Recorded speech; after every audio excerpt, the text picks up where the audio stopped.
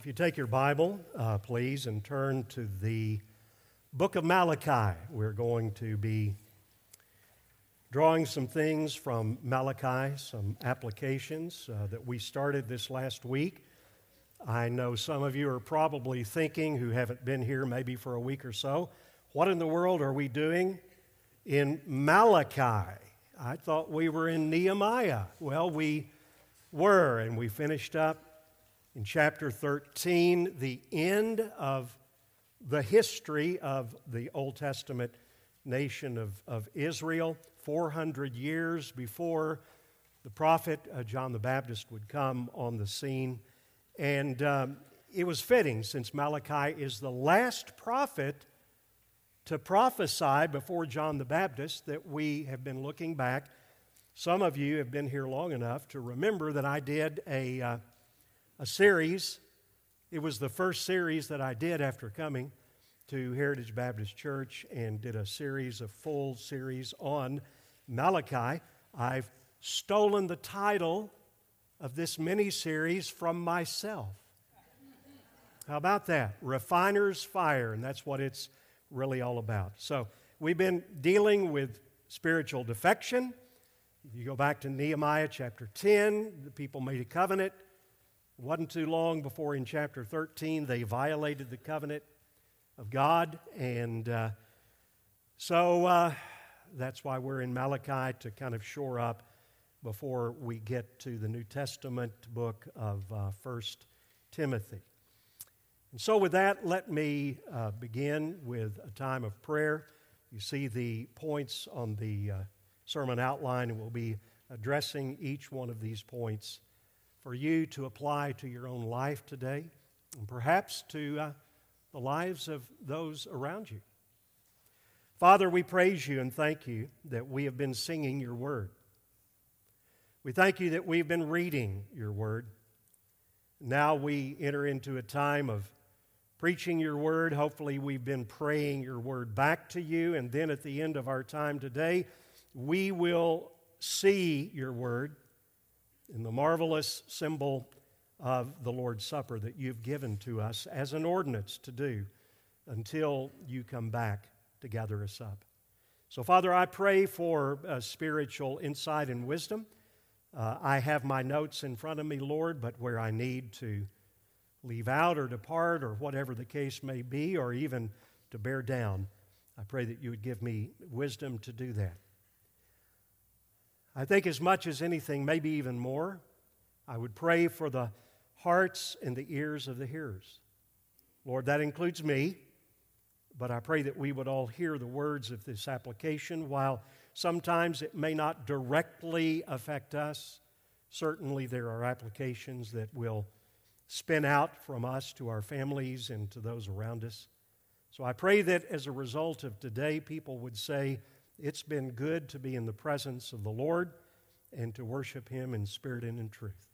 We pray all of this in the name of Jesus. Amen. Just by way of introduction, I was thinking this last week, and having recently preached through a series in the books of 1st and 2nd Thessalonians, I thought to myself that Heritage Baptist Church reminds me a lot of the church at Thessalonica. At least you're more like the church there than you would be if I were to compare you with the church at Ephesus or Laodicea. And I'm grateful for that. The Apostle Paul, I'll take some words and just apply them to you as a body of believers. The Apostle Paul was mindful of three things, it says, as he began to speak to them. He was mindful of their work of faith. I'm grateful for your work of faith, for your labor of love, and for your steadfastness of hope and joy, as you shared a minute ago about Whiz Kids. And I think of all of the people that are involved in various ministries, and maybe if it's not an official ministry, that you're reaching out to people in your ABF group or your small group, and you're doing the Word of God. Paul also acknowledged their willingness to suffer as they spread the gospel. Now, we have been learning over the last 3 weeks, most of us, at least in our adult Bible fellowship groups, we've been learning because our staff, our elders, are convinced that we need to constantly be challenging, but not just challenging, training as much as we can our congregation to reach out beyond ourselves and to spread the gospel even when it's uncomfortable, even when it means suffering. Well, the church of Thessalonica, Paul said he was glad that they were willing to do that. I'm also glad about this, and this is the confidence that I have. I sometimes look back when I was younger. I don't know if you had told me I would be preaching in front of a congregation like this, I would have believed you. I know that I would have been quaking in my boots. I would have been afraid. I would have been intimidated. But one of the things I've discovered in these last 17 years is that you really do, for the most part. We're not perfect in this, but for the most part, you really do accept God's message, not just my words, but God's message, not as the word of men, but for what it really is, the word of God. And then finally, oh boy, I do think about this. I guess when you get older, you do, or you should. Think about what it's going to be like when you finally get to the end. And what are you going to do? One of the things, like Paul said about the church at Thessalonica, one of the things that I think I will do about Heritage Baptist Church, I will say, indeed, they were, in a sense, my glory and my joy. So Heritage, I think like a proud grandparent, and I am. But like a proud grandparent, I have bragging rights over you. Do you hear what I'm saying? Okay. Now, with all of that said, we have not arrived. I thought I would hear a hearty amen to that. I bragged on you so much, but we have not arrived any more than our grandchildren have arrived. Paul knew, and let's go back to Malachi, he knew that they would need, the people of God would need constant encouragement to, I was going to say remain in their current state. No, he doesn't want you to remain in your current state, no matter what that is. No matter if you're a babe in Christ or if you're a mature individual in Christ and the Word of God dwells richly in you, Paul said this. He said, I recognize where you are.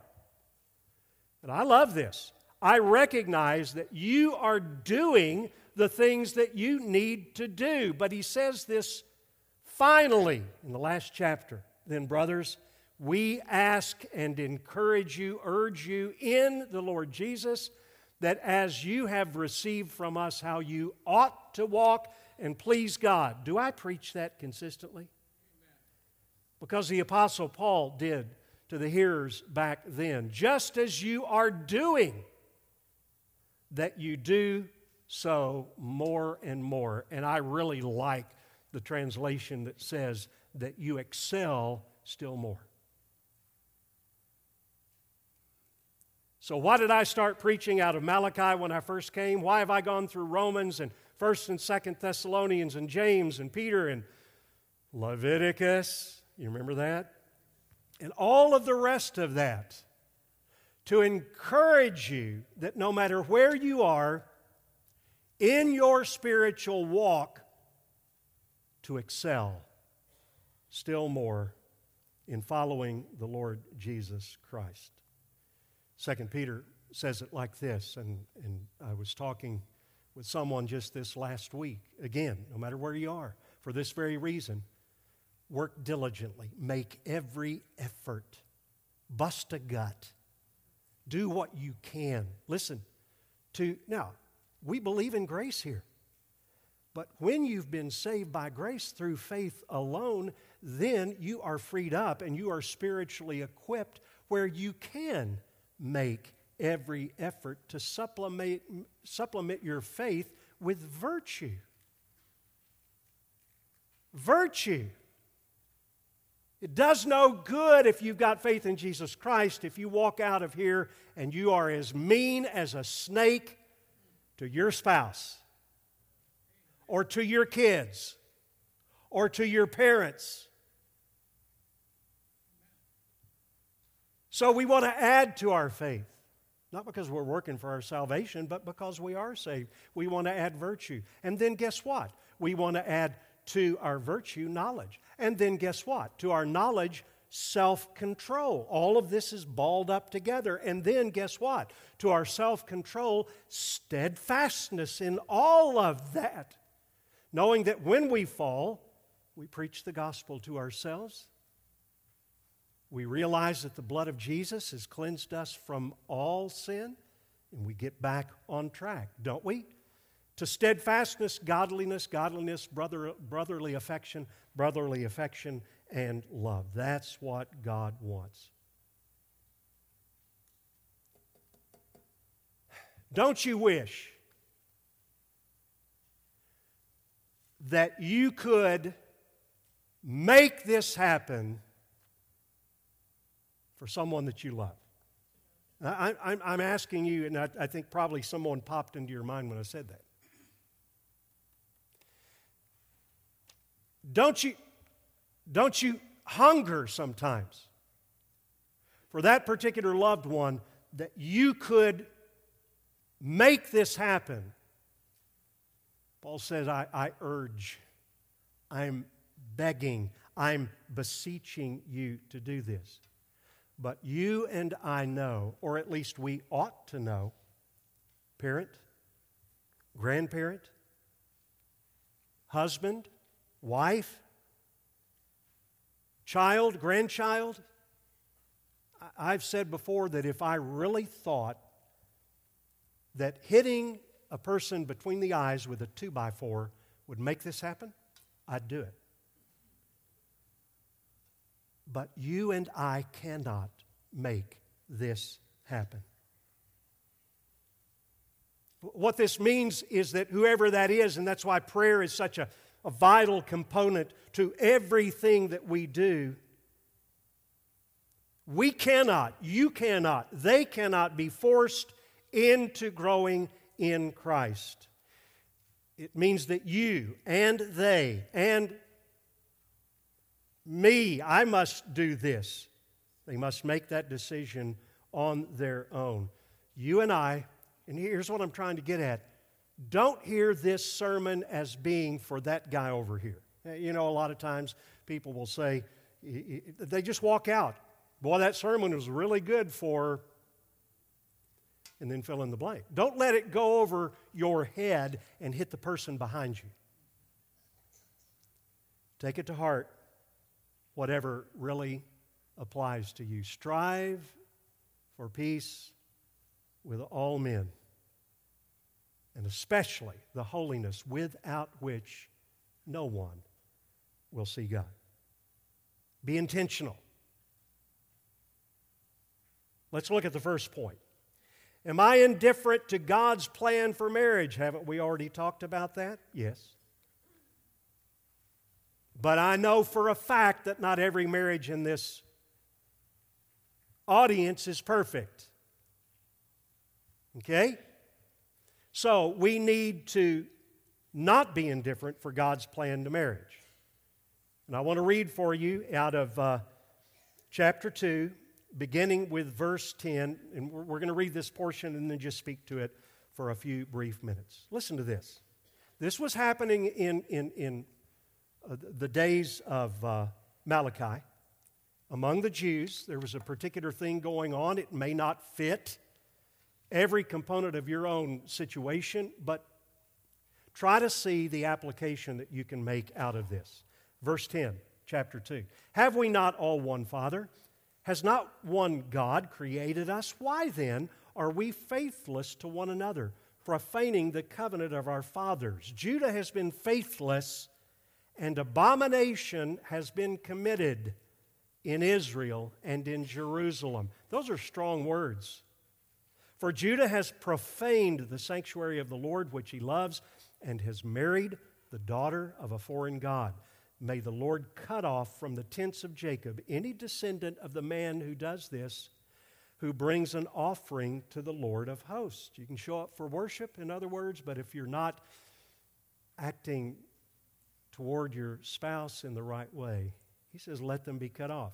Verse 13, this is a second thing you do. You cover the Lord's altar with tears, with weeping and groaning, because he no longer regards the offering or accepts it with favor from your hand. We quoted a verse last week. Just jot down 1 Peter 3, shades of 1 Peter 3. But you say, now this is interesting, 9 times in this little book of 4 chapters, the people ask, how? They are so callous, so indifferent that they don't even see it. Please don't let that be you.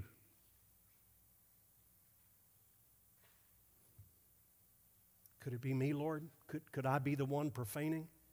Could I be weeping as I come in here and give an offering on the altar, and yet there's somehow it's not getting through? You say, why does he not? Because the Lord, this is verse 14, the Lord was witness between you and the wife of your youth. This was particularly toward the men, but it could be the women acting this way as well in our day. Please hear that.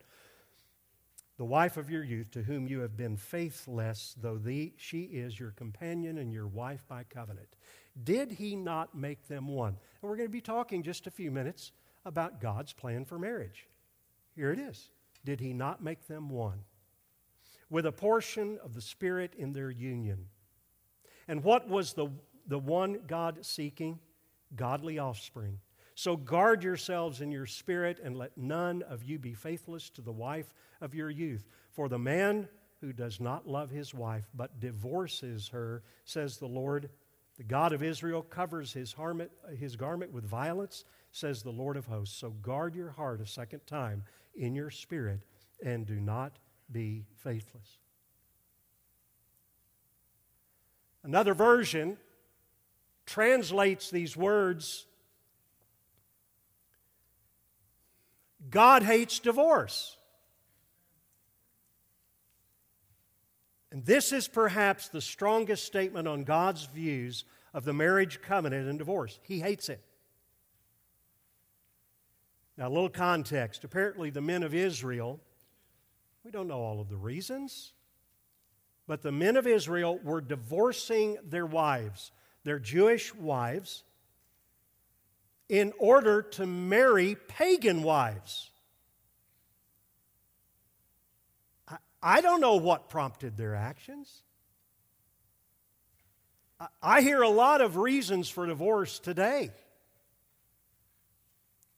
Could it be that it's almost beyond the pale that they could have been really wanting to worship the foreign gods of their new wives? But that's what they were doing. Did they marry for that reason? Divorce and remarry? I don't think so. Maybe they just, like so often happens today,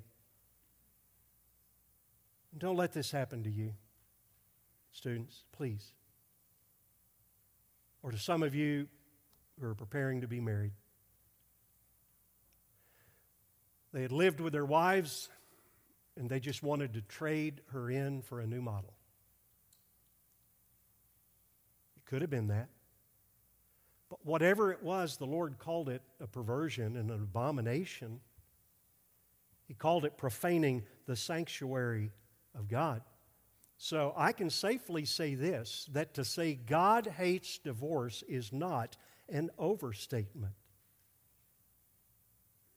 But somehow it was a surprise to them. Again, I don't know how they couldn't have seen it.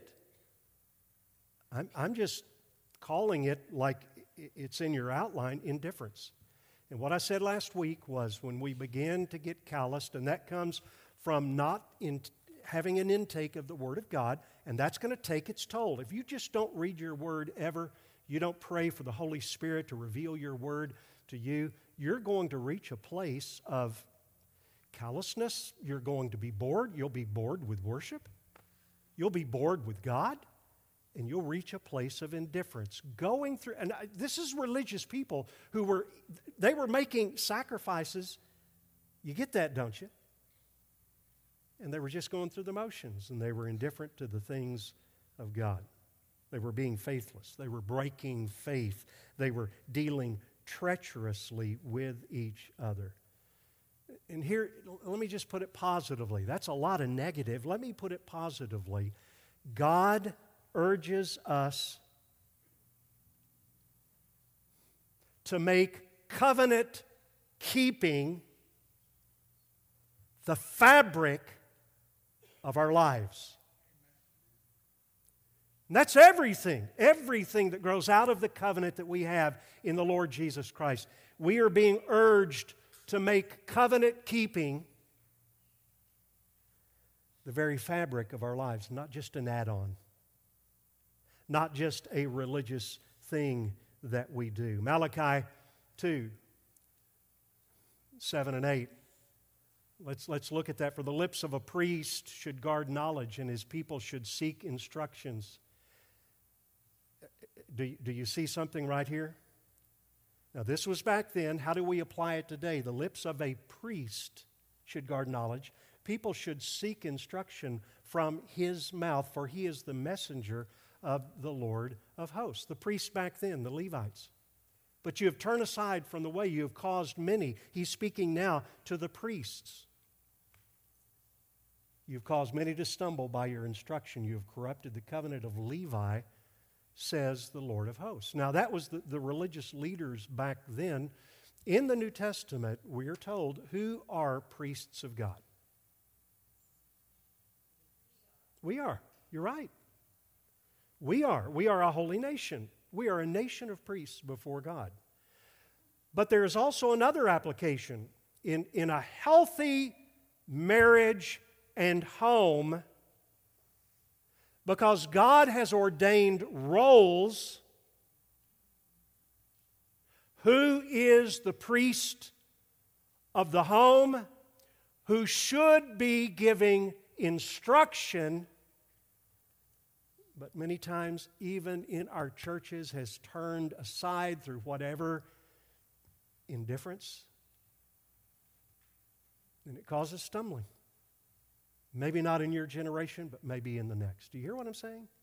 What God is saying about this? Amos 8:11 says this, and I think there's a lot more than just from the pulpit. I think it has to do with all of us. Behold, the days are coming, declares the Lord God, when I will send a famine to the land. We don't have a famine of food in the land. I know prices have gone up. But there's no famine in the land. And he says it, not a famine of bread, not a famine of water, but a famine of hearing the words of the Lord. Please don't ever pat yourself on the back. Well, we get instruction from the Word every week, and you ought to be getting it day by day, and I'm just filling in the blanks. I'm just kind of giving you the culmination of what you've been learning in your own quiet time every day. And we worship together. We do it corporately, what you're doing every week. But in many lives today, throughout many churches, there is a famine for the hearing of the Word of God because it's just simply not being preached. But as we're talking about here, make sure that the famine for the hearing of the Word of God is not caused by the lack of receptivity on your part. And again, don't pat ourselves on the back. Well, we are a Bible preaching church. We preach the Word of God. Yes, we do. But the real key, and sometimes you might say that, I say that sometimes. What kind of church are you? Well, we're a Bible teaching church. Yeah, we really are. I think a better statement would be we're a Bible-receiving church because we have a group of people that, by and large, they're adding to their faith virtue, and to their virtue knowledge. And then you go all the way through that. Paul says it like this: make sure that no one takes you captive. We're talking about marriage now still, in deference to the marriage covenant. This is so true. Is it going on in the world? Chances are most of you will never get out of the continental United States. So I'll just narrow it. Is it happening in our nation? And even in a conservative, so-called biblically conservative state like Oklahoma, make sure that no one takes you captive by philosophy and empty deceit according to human tradition, according to the elemental spirits of the world, and not according to Christ. And if you're in the Word, then you're going to hear the words of Christ, and this is what needs to happen. This is a favorite verse for many of you. Several of you I know, you quote it a lot. We destroy those arguments, those philosophies that are out there. We destroy them. We may not go out and shoot and do violence and things like that, which we do not do. But in our own minds, in our own hearts, in the hearts of our families, in the hearts of our marriages, we are destroying arguments and every lofty opinion that is raised up against the knowledge of God. And we're taking every thought captive to the obedience of Christ. Because of all of the things that are happening now, in our own statement of faith,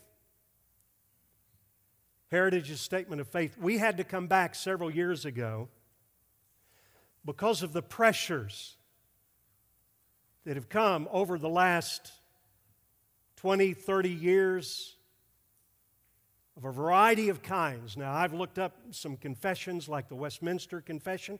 Do they have a statement on marriage? Yes, they do, in certain things right out of the Bible. But they don't go to the extent that we do, because this is a part of the culture in which we live. And we felt that it was necessary to make this statement. Just follow me. This is on 3 slides. If you didn't know this, you can look it up on our website, along with all of our statements of faith. We believe that God created mankind in His image as male and female. Do you believe that? Is it true? Why?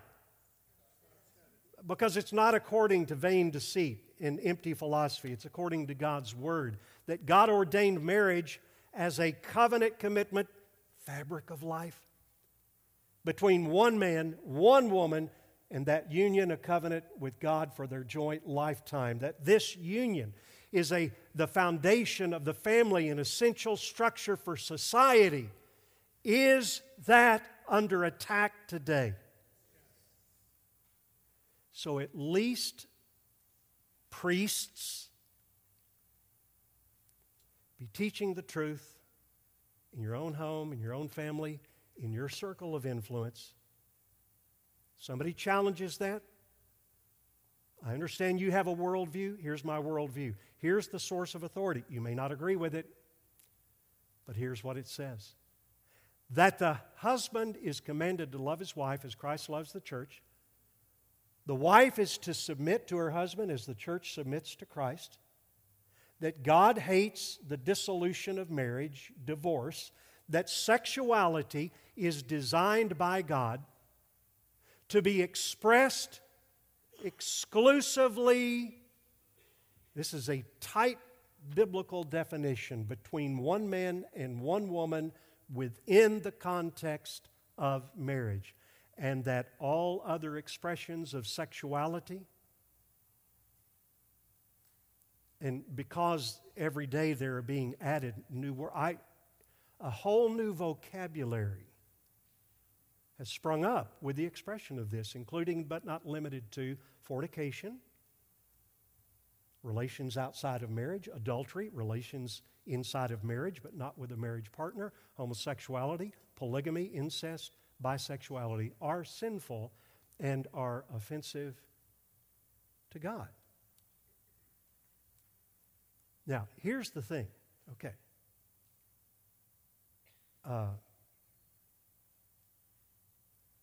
Most, if all of us, agree with that.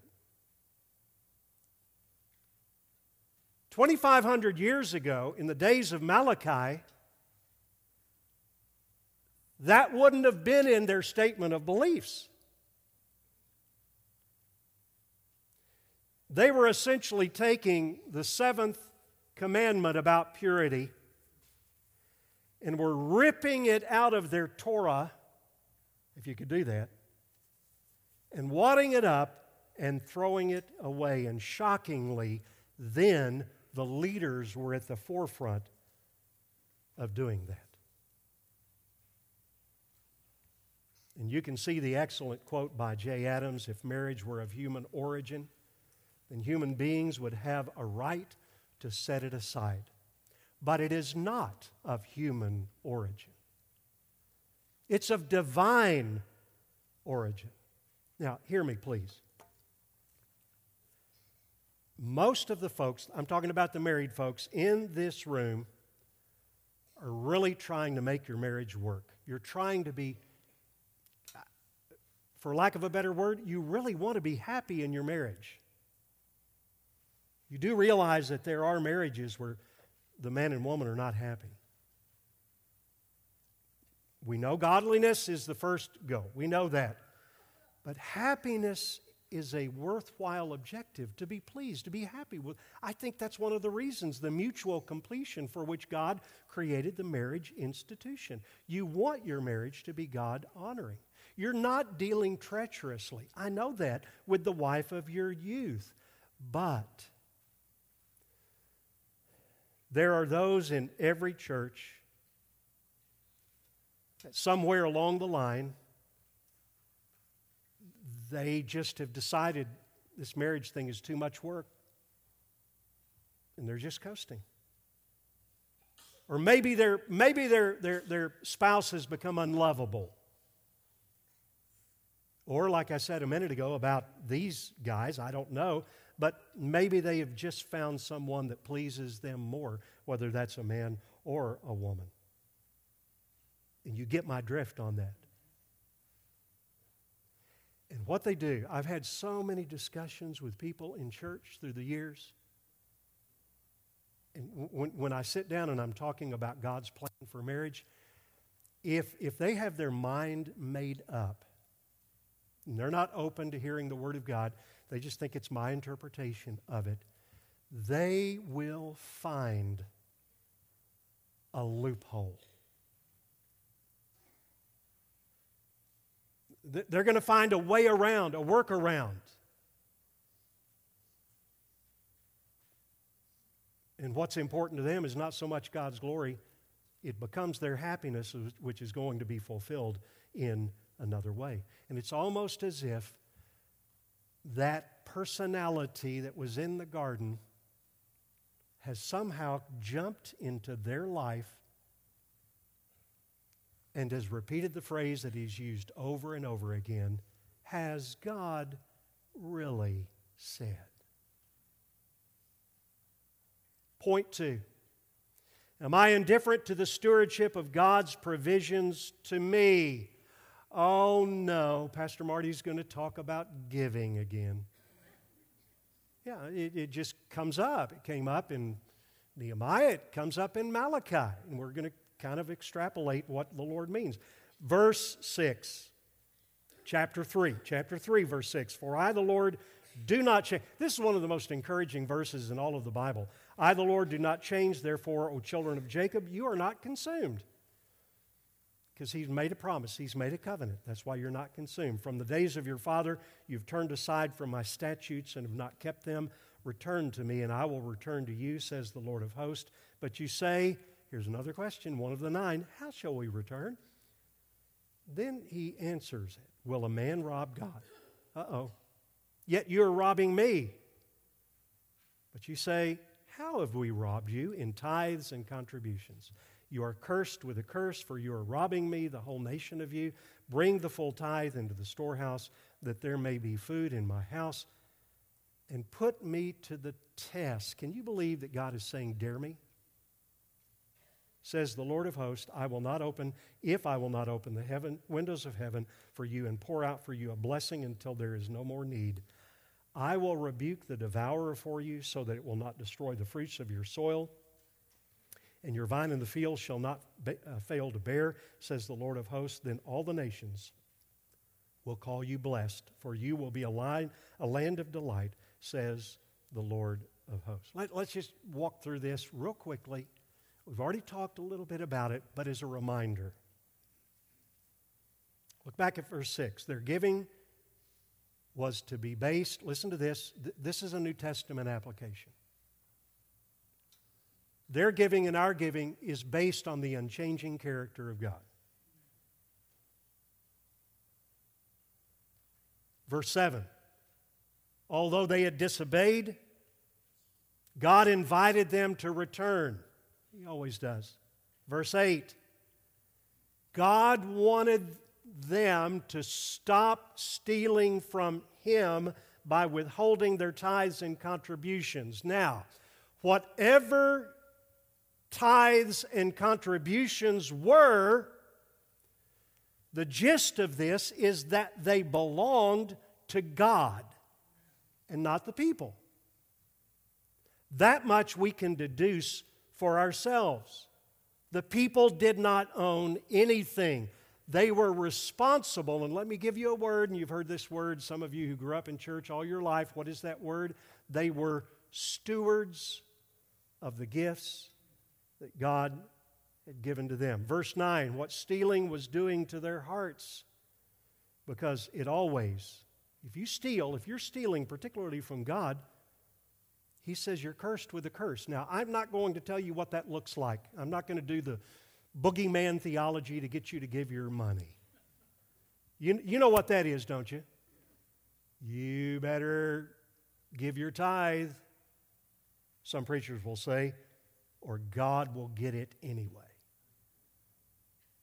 And then they'll tell a story of somebody who didn't give and their car broke down. Oh, and guess how much it took to fix it? Exactly the amount of your tithe. Oh, come on, please. So I'm not saying that's being cursed with a curse, but there is a sense which a lot of times it's the inner thing, cursed with a curse, and it was happening to them because they were robbing God. They assumed ownership when they shouldn't have. Do you realize, and probably you've heard this before, Joseph, who served under Pharaoh. Now, do you guys know that story? Okay. End of Genesis, look at it. Joseph was second in command. But think of this. Joseph was not able to give a gift to Pharaoh unless he were to steal from Pharaoh, because God already owned it anyway.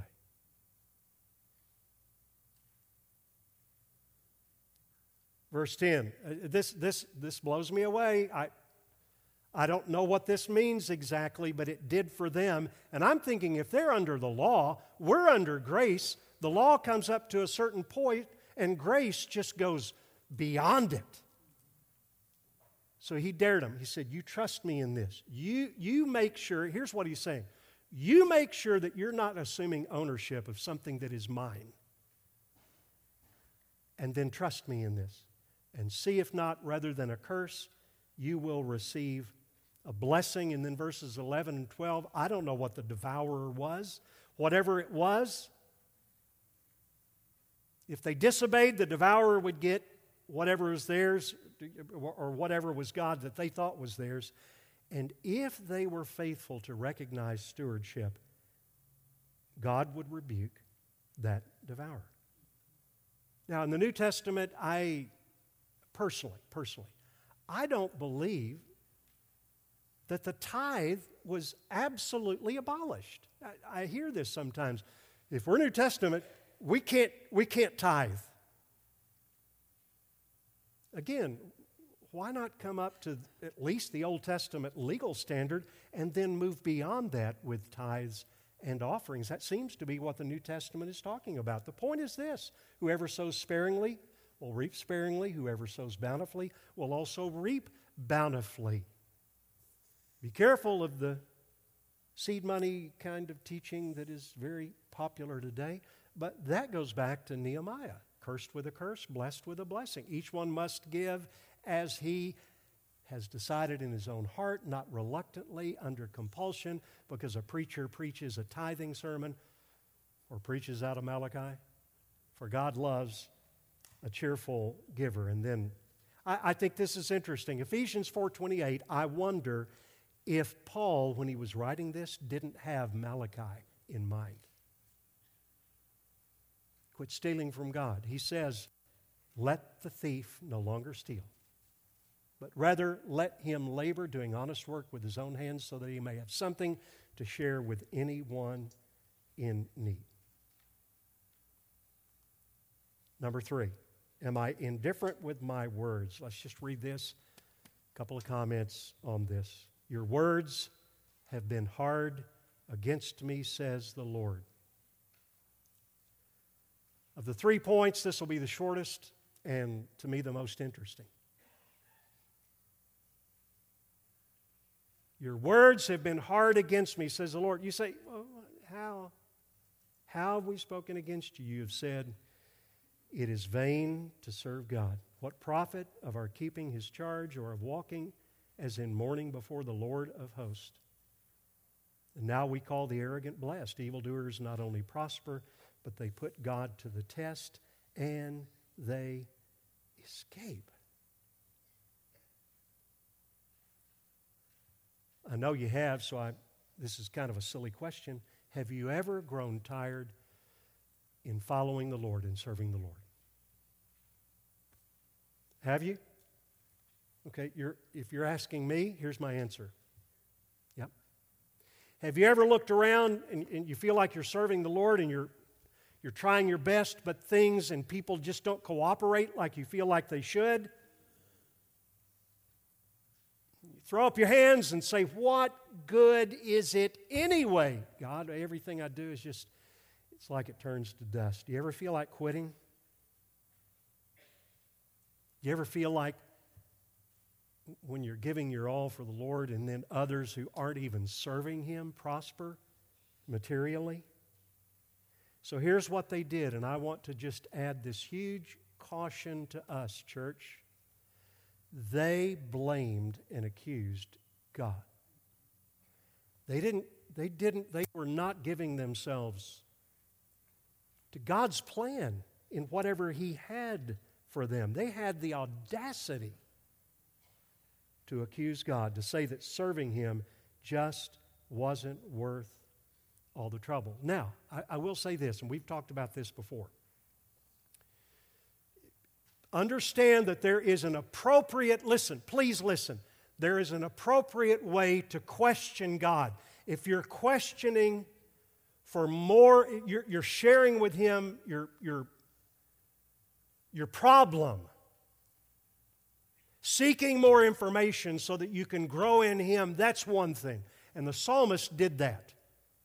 Now, this is out of the Message. It is one of the, you can't believe that he said it, but he did. David said this, how long, O God, will barbarians blaspheme?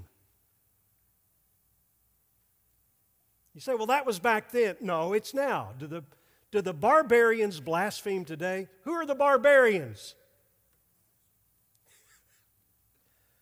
Well, I thought I would hear the Democrats or something like that. It's easy to categorize. It's easy to just, okay, let's lock it into this. But yes, the people who do not know God, I'm not saying all Democrats do, okay? Please strike that from the video, okay? But look at this. He's saying, will the barbarians blaspheme, enemies curse and get by with it, God? Where are you? Why don't you do something? How long are you going to sit there with your hands folded in your lap? That sounds almost like what he's saying for us not to do out of the book of Malachi. But here's what David did in every one of those Psalms where he was asking.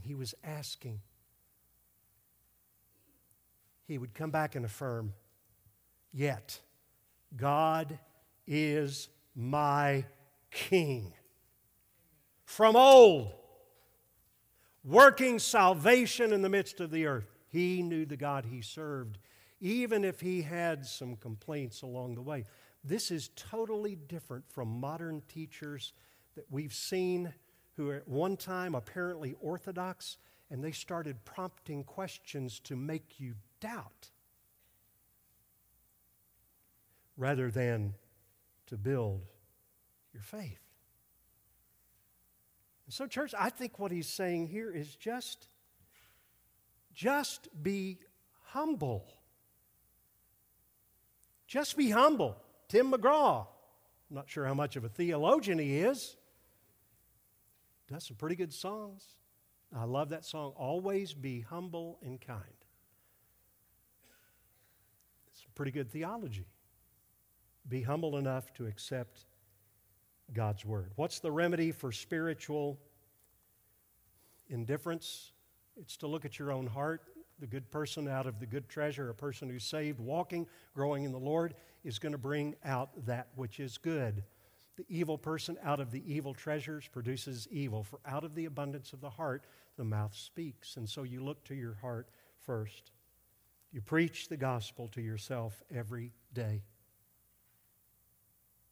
You continue to grow, to excel even more and more. Whenever there's failure, what do? Repent. Plead the blood of Jesus. Submit to the refiner's fire who's doing a work, church, in us individually and also corporately. And this last thing, and what we're going to do as we segue after a prayer, is you cannot preach the gospel without the cross. You cannot preach the gospel without the fact that Christ died for our sins according to the Scriptures, that He was buried, He was raised on the third day according to the Scriptures. And so about once a month we try to do this. We try corporately to come together and we partake of the Lord's Supper. And you know what you're doing? You know what you're doing when you take this little bread?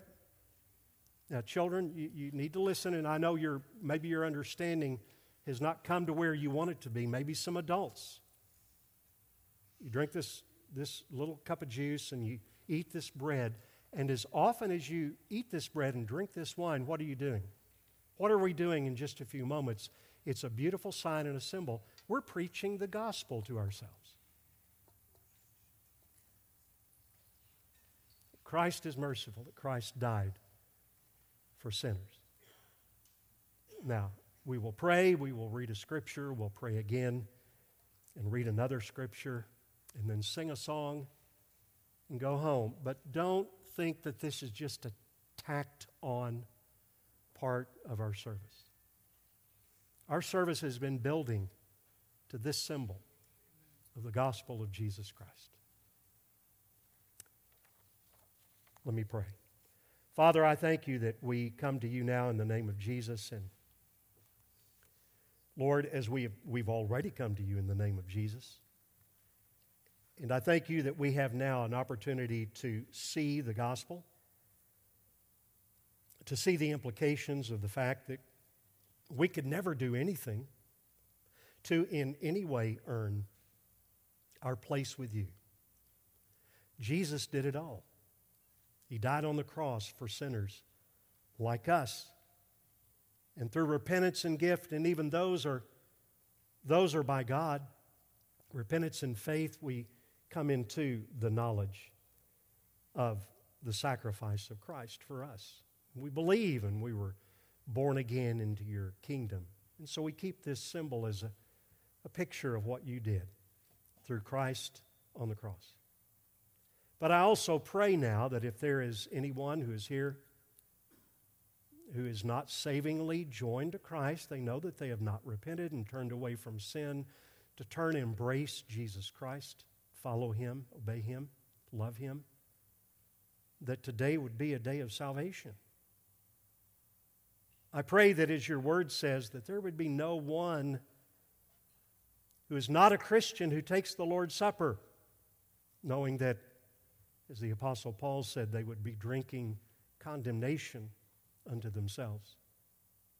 That they would observe and they would hear the gospel and they would respond to the gospel. And even if today they receive that gospel message, then they can take this beautiful picture that we're going to partake of in just a moment. So I thank you for that, and I pray this in Jesus' name.